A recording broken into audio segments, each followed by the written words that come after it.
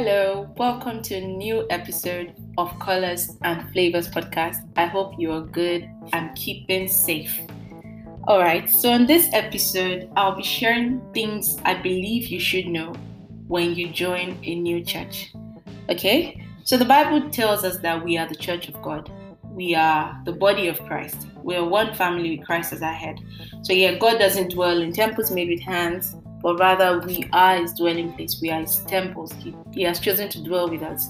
However, there is a need for us to be a part of a local gathering of believers, which we also call the church sometimes, right? It's like a subunit of this big family, which is necessary for us as believers to be a part of. I also believe that you should be committed to a local church. But there are circumstances that may require you to join a new church. For example, relocation, maybe you move to a new country or a new state, or you want to grow spiritually and you believe that a new church would help with that. It could also be that you just joined the faith and it's your first time in church, or you're returning to church after a while. Whatever the circumstance, joining a new church is a new experience. And I'd like to share 3 things that I think you should know when you join a new church. The first thing I believe you should know is a church must have a structure in place to partner with you for your progress and joy in the faith. A church must have a structure in place to build you up and equip you for ministry. That's really important, right? So Ephesians 4:11-12 tells us that now these are the gifts Christ gave to the church: the apostles, the prophets, the evangelists, and the pastors and teachers. Their responsibility is to equip God's people to do His work and build up the church, the body of Christ. So it's important that a church has a structure to achieve this goal. It's something you should look out for. You must look out for it. Make sure you prioritize your spiritual growth. Okay? So when you come into a new church, don't be sentimental about less important things like the taste in music or the decorations at the church.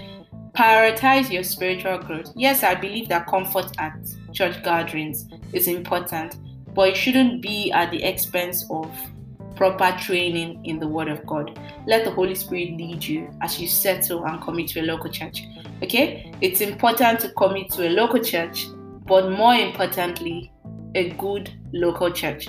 I'll share more things for you to look out for in choosing a good church on the blog, colorsandflavors.com. So look out for that. The second thing that I would like you to know when you join a new church is that things may not be done the way you're used to, and that's okay, as long as it's not against the Word of God, right? There's something my pastor shared recently, Pastor Mano Aaron. He says that if it is biblical, strange is okay. All right. So I remember when I first joined my current church, and it was interesting that we had a different benediction from the usual, the grace of our Lord Jesus Christ and surely goodness and mercy. I was like, this is interesting. And one day, I guess the pastor sensed those of us who joined the church recently were having, concerns on how our benediction was different. And he asked us that, why do you say the grace? Why do you say surely goodness and mercy? Do you understand why you do it? Right? And then what does the Bible teach about it? And that day he explained how surely goodness and mercy was from a Psalm of David, and how David is like, and I will dwell in the house of the Lord forever, right? Which is what we say when we say surely. And it's like David said that because he was looking forward to dwelling in the house of God forever. But now we as believers in Christ, we in this New Testament dispensation, we are the house of God. So you don't have to keep saying, and I will dwell in the house of God. We are the house of God. God has come to dwell within us. And that day it was just like, wow, truly. So so many other things like the songs that we sing, or water baptism by immersion, or Holy Communion. Certain things that some churches do. And as part of this church, we need to understand why we do the things that we do. And then most importantly, what did the apostles teach the early church about these matters? Okay. Another example I'd like to share is regarding songs. When I joined this new church as well, it was interesting that we did not sing a lot of songs that were popular amongst Nigerian churches, right? And you know the way you know the next song that's going to come after one song, before the choir ever raises the song. But in this church, it was different. We sang a lot of songs that I hadn't heard before, and I had to watch the projector so I could keep up with the choir. But it was beautiful. And then sometimes the church was just like, oh, we have to make sure that we sing songs that align with our new reality in Christ. So even though there are certain songs that are so popular, have you taken time out to even listen to the lyrics to make sure that they align with who you are in Christ now? So little things like that. And if you go there and you feel, oh, these people are weird or this is strange, just remember what I just shared. Things may not be done the way that you're used to, and that's okay, as long as it's not against the word of God. The early church has given us a template of how local gatherings of believers should be. So let that guide you. Use the word of God as your guide and standard. If something is done at the church, go back to your Bible, especially the New Testament and the letters from the apostles, and cross-check that, does this align with who we are now in Christ Jesus? All right? So that's the second thing I want you to keep in mind. The third thing I'd like you to know when you join a new church is that you are joining a new family unit. So it may take some time to feel like you belong. Besides, this is pretty normal. For example, when you maybe, let's say, start a new job and you get to the office, you should expect that the people who are previously at the office are probably already close to one another, and you may feel like the outsider. But I'm sure you won't go quit, especially if it's at a company that is like your dream company. You will give it time and you will invest in building relationships until you feel like you belong there. All right. So have that same mentality. In fact, a higher disposition to it that, this is a new family unit in Christ. So it may take some time to feel like you belong. So I'd like to share a few things that you can do to help you, transition better into this new family. Engage with other first-timers, the new attendees. You're shy. These other people to come to the church for the first time are probably shy. So say hello to one another and maybe make a new friend, okay? Perhaps you can also join a service group. That's a very good way to quickly feel like you belong.